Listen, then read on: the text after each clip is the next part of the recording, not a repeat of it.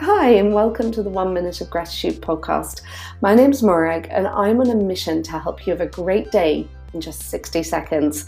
So let's get straight to it. Here's today's thought.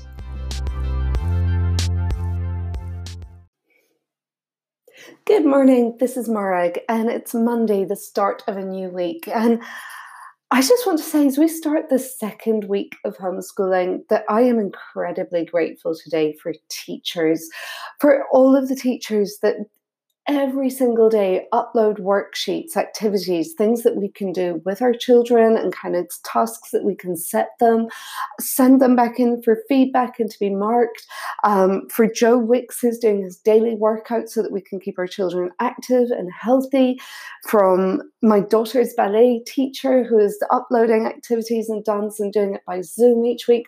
For just the commitment and dedication of teachers, for helping our children to get through this and for making it as fun as possible and helping us to keep to their activities, so that they can still kind of connect with their friends, even though they're not in class.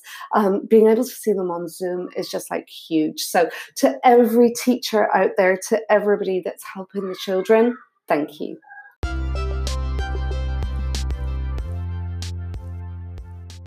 If you enjoy these positive moments in your day, why not come along and join our free Facebook group?